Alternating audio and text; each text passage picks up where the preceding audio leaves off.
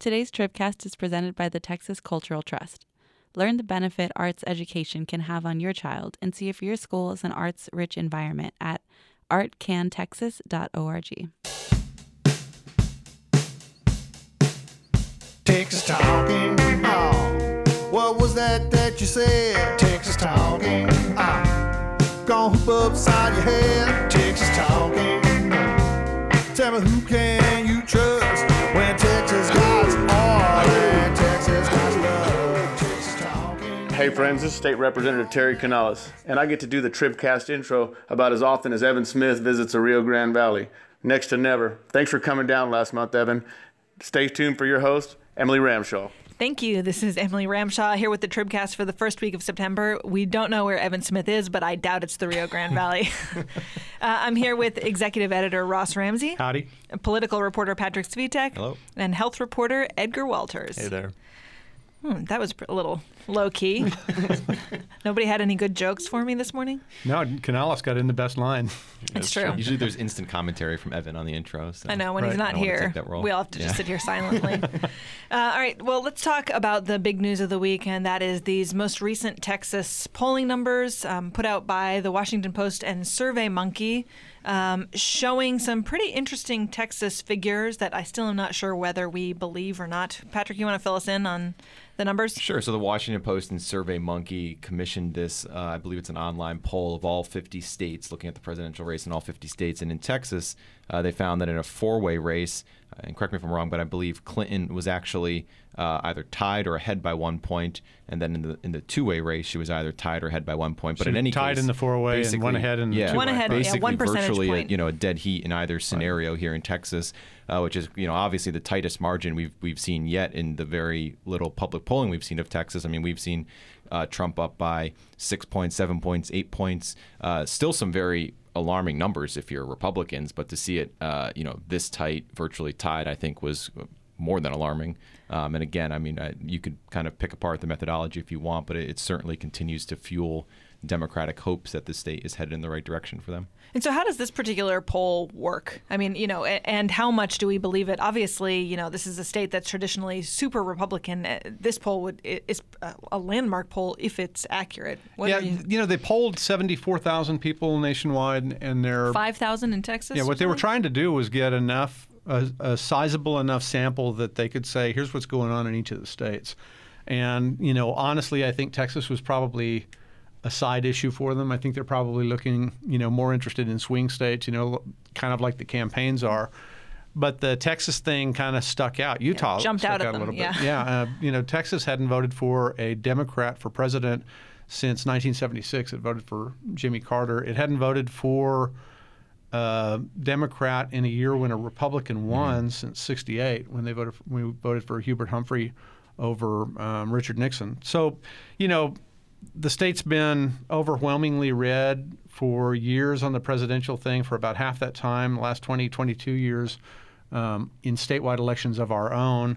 It seems unlikely that a Democrat would win in that statewide race or another one, but eventually they will. And if this poll's... Eventually. People have been saying eventually for decades. This is one of those things where if you look at this poll, you say, if this is right, a lot of other things have to be right. If I was on the ballot and I was a Republican in something that was either a swing district or even a narrowly Republican district, I'd be nervous about this. If Absolutely. I was a Ken Sheets or a Cindy Burkett or a Linda Coop or a Rodney Anderson or a J.M. Lozano, there's about 9 seats where if you're a Republican incumbent and you're looking at the race above you and you're not getting much umbrella protection from Trump. One of the specific details I saw from this poll is that while Trump is doing slightly worse among men than McCain did 8 years ago, Trump is losing women like crazy. I mean, he's below 40% among women, whereas McCain won a narrow majority of women.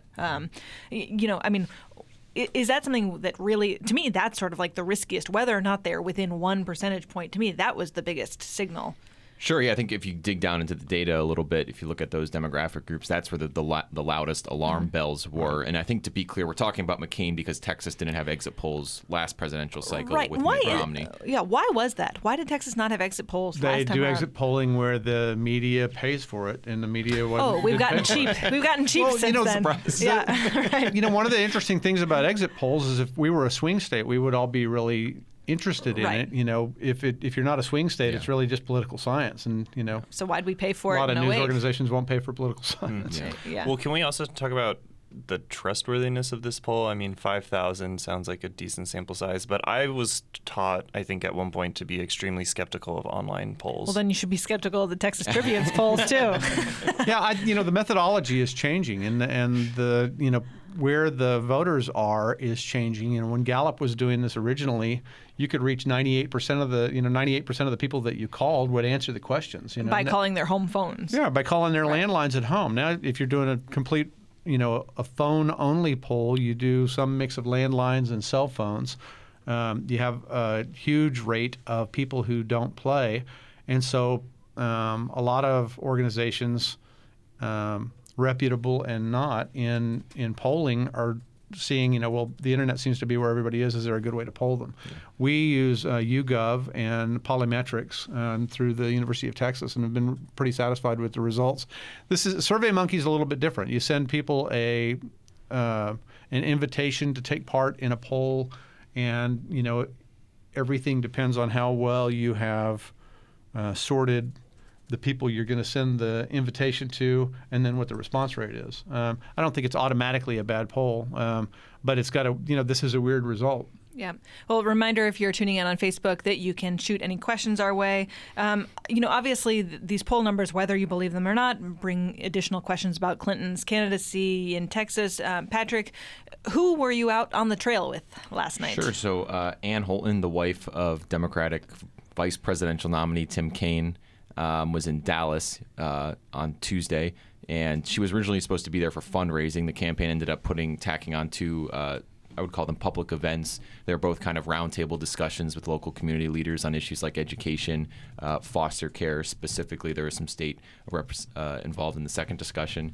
Very, very small move. Obviously, not either the vice presidential candidate or the presidential candidate herself coming here and doing public events, but certainly a small move, and I think it certainly reflects, a slightly kind of sharpening focus on the state by the Clinton campaign. I think right now the big question in the home stretch is not necessarily whether they're going to make like a serious play for Texas, but whether they're going to continue and maybe increasingly make the kind of very small moves like they did yesterday, where they at least kind of put a little attention on Texas, a little flag in the sand, maybe make Trump feel a little insecure here in Texas, kind of what they've already done in Georgia and Arizona, where it seemed like they had some very strategic organizational announcements just to kind of flag the state for Trump and make him feel maybe the need to play defense. And it worked in those states. I think the Trump campaign sent Mike Pence to Georgia for a day. Trump's been in Arizona, obviously. And so I think what's to watch is whether those small moves are going to start cropping up more and more here in Texas in the home stretch. Whether they're way ahead of Trump or not, they're making the kinds of moves you would make if you were way ahead. A lot of this is positioning. Right. It's just sort of like, we're so far ahead of this guy, we're going to campaign in Texas. We're going to campaign in Georgia. Yeah, sticking it to him. Yeah. Right. Right. I mean, I did think it was interesting. There was a fundraising email out from Greg Abbott this morning. It was this morning or last night, basically saying, have you seen that Washington Post poll? The gasp at the beginning is the most important part. Right. Yeah, that's the fundraising first sentence, right? Yeah, right. It's, could it be within 1%, 1 percentage point, please donate to me. I thought this was interesting because, Ross always points out, look, they'll take any opportunity to fundraise. Sure. They don't, I'm not sure they really think that Texas is in play for the Democrats. Right. But by sending out an email like that, you're sort of implicitly saying, you're not shitting on that poll. You're basically saying, hey, look at this poll. The problem for Republicans in Texas is that their voters think they've got it in the bag. And so they've constantly got to tell their voters, you can't let up. Right. And the second line or the second paragraph of that thing was, conservatives are going to sleep. Yeah. And you guys let their guard down. Right. Right. Yeah. Right. So, even if you don't think, and he hadn't said this, but even if you don't think Trump's going to win this thing, you've got to be there for the other Republicans down on the ballot ballot. races. All the down ballot judges and legislators and everybody else. And I thought the funniest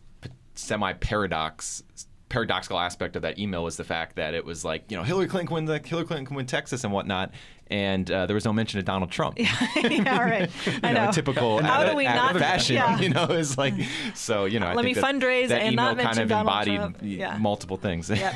Right. Well, a question from Marie on Facebook. Does the recommendation by the Dallas Morning News, this recommendation meaning they endorsed Hillary Clinton the first time they'd endorsed a Democrat since World War II FDR, or something? before World War II. She asks, does that recommendation reflect the mood of the state? I think it reflects the mood of the editorial board of the Dallas Morning News. Well, I think it reflects perhaps the kind of mood of the more moderate Republican part of the state, which I think is fair to describe the Dallas Morning News editorial board as moderate, The centrist day Republican. before, they had a big editorial that said Trump's not a Republican. Yeah. They were completely derisive of him and basically were saying, there's not a choice in this election if you're looking for a Republican. And then the next day, today, they came out with the Hillary Clinton endorsement. But, actually the stronger statement in some ways was what they said about Trump yesterday. Yeah. And this is one of those interesting things. What did they say? He's not conservative. We can't endorse him because he's not a true Republican. He's not conservative. He's not well balanced. He's not, it was just, not wrong in every possible way is kind of what they said about him. It's generated a lot of conversation. I don't know, that people pay that much attention to newspaper endorsements when they're trying to decide how it is that they're going to vote. But as a conversation item and as an institutional player of some kind, this is kind of an interesting piece of the conversation. Even the Dallas Morning News is kind of how it starts. Right. All right. Well, I want to put politics in the rear view for a moment and switch gears and talk about something that obviously is an issue that I care about a lot, and that's maternal mortality. Edgar really had an interesting story this last week about some new findings in Texas on the maternal mortality numbers. What are we learning? We're learning that more and more mothers or new mothers or women who, it also includes women who had unsuccessful pregnancies, are dying. So, Emily, I just wanted to take this opportunity to say I'm so glad you're not a maternal mortality statistic. Yeah, She's the girl. She's the girl who lived. Yeah, exactly. And I should also start by saying, so there have been a couple of studies that have pointed out a really dramatic increase, I think is fair to say, in the maternal mortality rate, although the raw numbers are still quite low. Right. A national study recently found around 2011, 2012, the numbers jumped from somewhere around 75 maternal deaths a year to about 150. So maybe from the raw numbers that might not sound like a lot, but it's also a huge spike in the percent. Yeah, the fact that anybody dies in or around childbirth in a first world country. Right, that's the thing. I mean, I think people don't think of women as dying in childbirth anymore. It's just shocking, and it's not something that happens in for any first world country except the U.S. We're the only place where it's on the rise, and Texas seems to be the state where it's rising the fastest. So definitely troubling. But the interesting thing, though, was after this national study came out, there was this state task force report that sort of looked into the causes of these deaths. And the thing about maternal mortality is that it's a really sort of open-ended question, like what really is a maternal death? And what these researchers found was that basically by taking a pretty broad view of saying what is killing women in the year after their pregnancy, they found some really surprising things. So, the usual indicators like heart problems, blood pressure issues, preeclampsia, these sort of pregnancy-related hemorrhage, pregnancy-related causes are, remain to be a problem. But actually, drug overdose and suicide are kind of surprisingly common among women. So, some troubling findings. I think researchers and state policymakers are doing some soul searching. There's been a big outcry in response to these studies, people saying we need to expand health coverage, get more women enrolled in health insurance. We have there has been sort of this, Democrats immediately pounced on these numbers and said, basically that Republicans have blood on their hands here because they have really, continued to curb funding for women's health care. They've, basically effectively pushed Planned Parenthood clinics out where a lot of women received prenatal care. It's the numbers actually and the causes behind some of these deaths don't necessarily line up, although some of the takeaways from experts were that these, the cuts may have exacerbated, women's sort of hitch your political wagon to the right. I think if you talk to these experts, a lot of them, frankly, are, they work for organizations that support these really like left leaning policy agenda. I mean, they're people who are on board with Medicaid expansion. They're on board with funding Planned Parenthood. But these researchers will tell you it's actually way too simplistic to say the cuts legislature to Planned did Parenthood X, right. have killed 100 more women a year. It's just it's a complex problem. There's a lot of factors at play here. But the interesting thing is, they say it's, these cuts are certainly part of the discussion. Right. I mean, I think some of the interesting findings were, like you said, substance abuse and mental health issues being a problem, that black women are far more at risk than white and Hispanic women in Texas. Was there some geography to it inside the state? There that you could really read? They broke it down by county in the task force report. I mean, you kind of see sort of trouble zones, East Texas, the Rio Grande Valley, sort of places that have historically had public health challenges, and high have rates lost of poverty. high rates of poverty, high rates of African Americans, particularly in East Texas. But also those are the regions that have been hardest hit by some of these, cuts.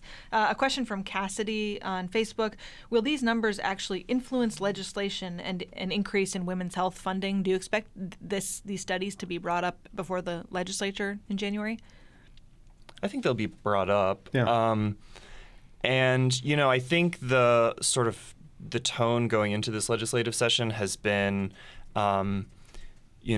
Republican leaders looking for budget cuts basically anywhere they can find them except in Health and Human Services. They've been very clear to say we're not going to cut foster care. We're not cutting HHSC to the extent that they're promising that now. So I think it's part of the conversation, has influenced that.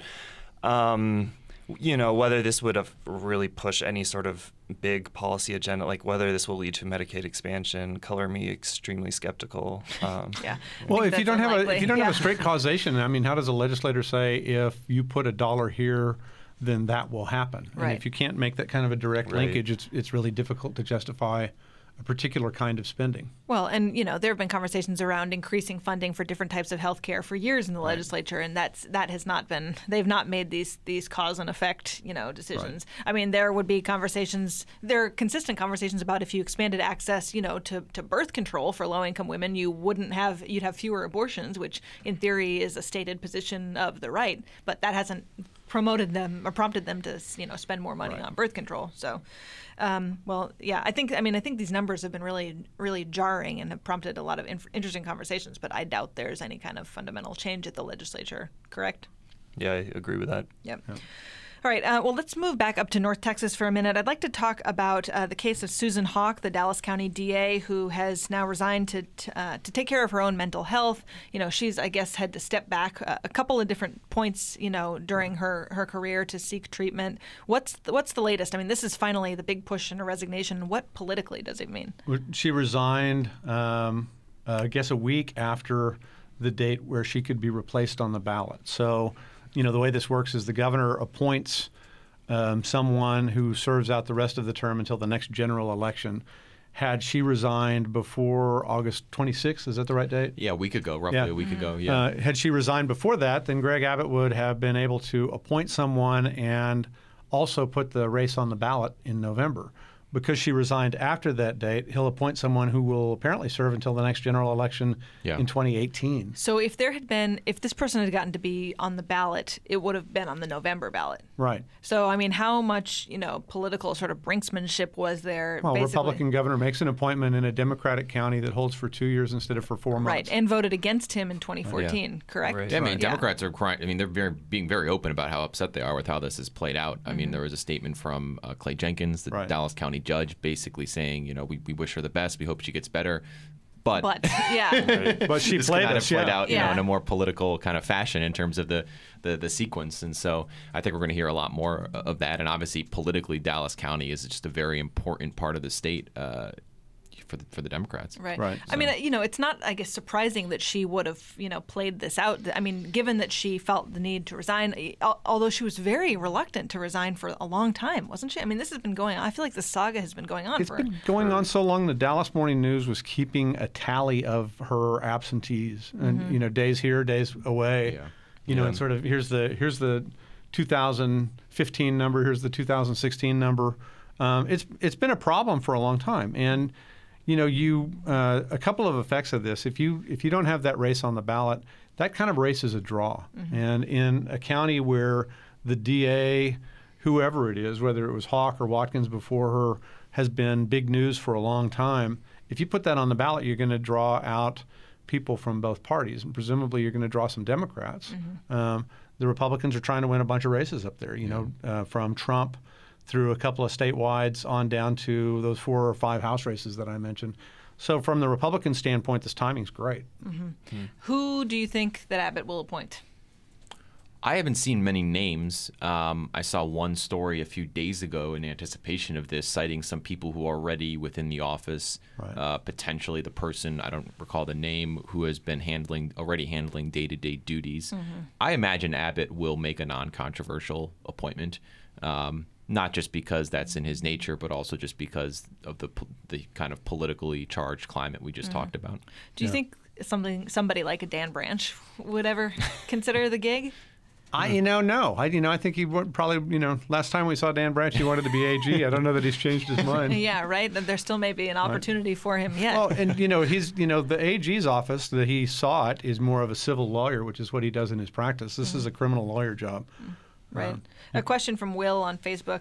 Has this move, do we know if this move with her has cost the county any money, or will not having an election? I mean, could any of this could the county be on the dime for? There's not an election here. Right. It was either going to be part of the already scheduled general election in November, or part of the already scheduled elections in 2018. Right. There's not an extra election. Although I suppose paying somebody for not being at work is costing.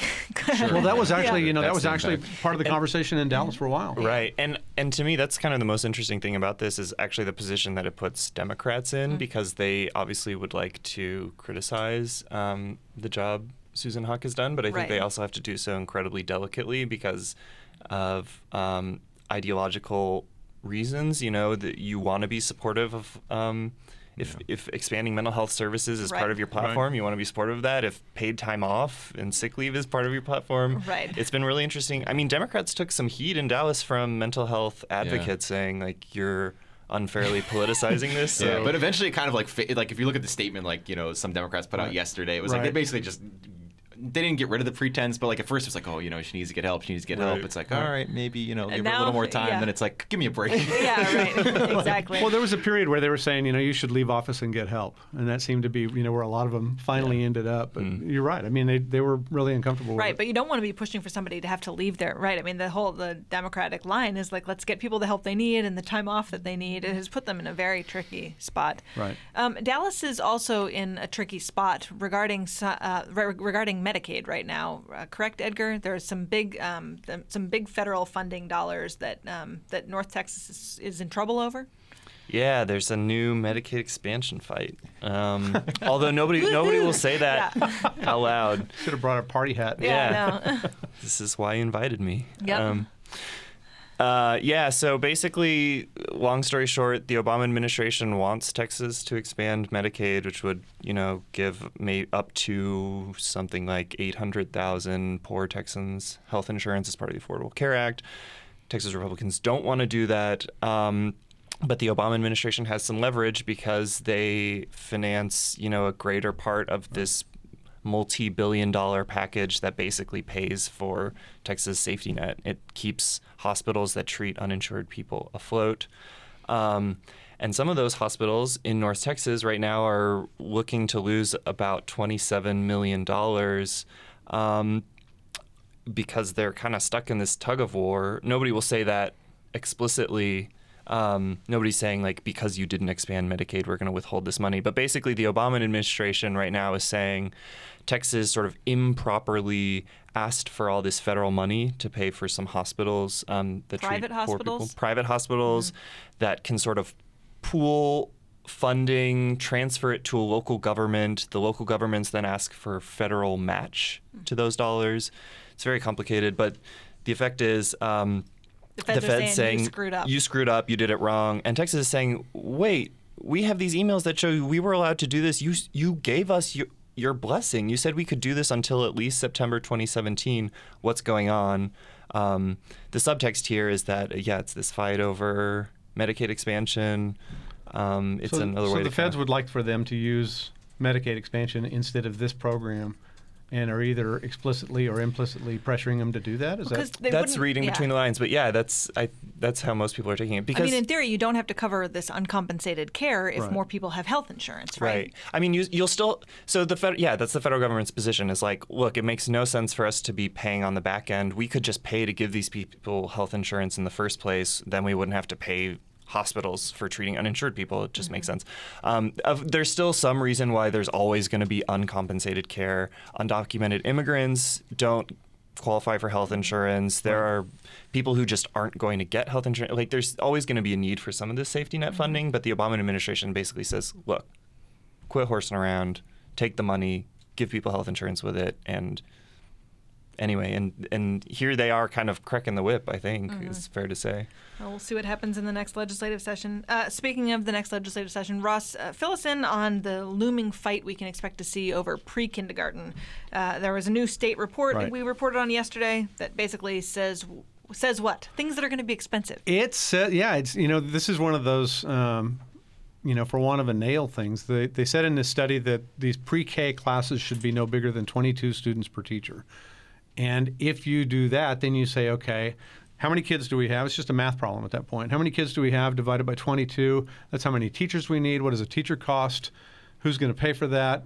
Have a budget fight. Greg Abbott kind of eased into a pre-K program, got the legislature to go along with a small-ish pre-K program that's now up for renewal. A lot of Republicans aren't crazy about the idea of pre-K. What does smallish mean? Well, it means they didn't completely fund a pre-K program for every kid who was eligible for it. I can't remember the exact numbers, but they did. They stuck their toe in and begun. One of Abbott's priorities. They've begun edging the state toward a bigger pre-K program. Now, when you say things like 22 students per teacher, and if you say we have this many kids, you pretty quickly can start coming up with numbers. And pre-K is expensive. Right. Right. So, what does this mean then is this something that you think Abbott could he use this report for leverage? I mean, you're going to have, so the funding fights in the legislature are shaping up now. So the states lost a little bit of oil revenue. Sales taxes are not rising as quickly as they were, and in some cases are dropping. They're still pretty high, but sales tax revenues are down. The state's not going to have as much money as it had last time. There's a legislative reluctance to use the $10 billion in the rainy day fund.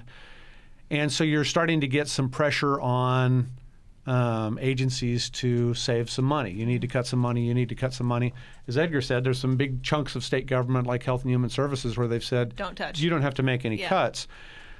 And then you've got these proposals to spend more money. There's some proposals to spend some money in criminal justice on one end and to close some prisons on the other end. There's a conversation about whether we continue the increased border presence of the Department of Public Safety to the tune of about $1 billion. Right. Now, Abbott has another request here potentially for a full pre-K program that would cost X. All of these things are going to be, in competition for a relatively limited number of new state dollars in January. And I think we're setting up the budget fights. It's still remarkable to me that pre-K is something that is controversial, but it's godless, isn't it? Yeah. Well, I was going to say, that last session seems so far in the rear view, but what I do remember from it is that this is one of the kind of few top policy areas where Abbott actually had to spend some political capital, and still interesting to see how he navigates it this time around, especially if there's even less will. Refresh our memory. Wasn't there some letter that went around? His fight was all inside his own party. I mean, the Democrats, a lot of the Republicans Democrats love pre-K. Yeah, a lot of the Republicans were saying, this is what that Castro guy did in San Antonio when he was mayor. Why are we doing this? And not very happy about it at all. And they're not happy about some of them are unhappy about the idea of taking kids away from their families this young. It's another, you're edging into parental space. Some of them, think that public education is big enough already. There's a movement that's started in Kansas, but it's spreading, and it's in parts of Texas where you hear people, instead of saying public schools, will say government schools. This is just another year of government schools. There are a lot of ideological objections to it. Right. Definitely godless. It's secular. I mean, there are a bunch of objections to it, almost all on the conservative side. All right, well, that's all the time we have. If you have questions or comments, you can email them to tribcast@texastribune.org. You can also sign up for Tribcast alerts at texastribune.org/tribcast. Thanks to Shiny Ribs for doing our music. And on behalf of Ross, Patrick, Edgar, and our producers Todd and Bobby, this is Emily. Thanks for listening. Texas talking.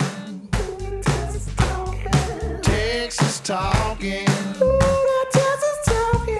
Texas talking. Talk about Texas talking, baby. Texas talking. About that Texas talking, baby. Texas talking. Don't let me see you cry. Bath time, girl.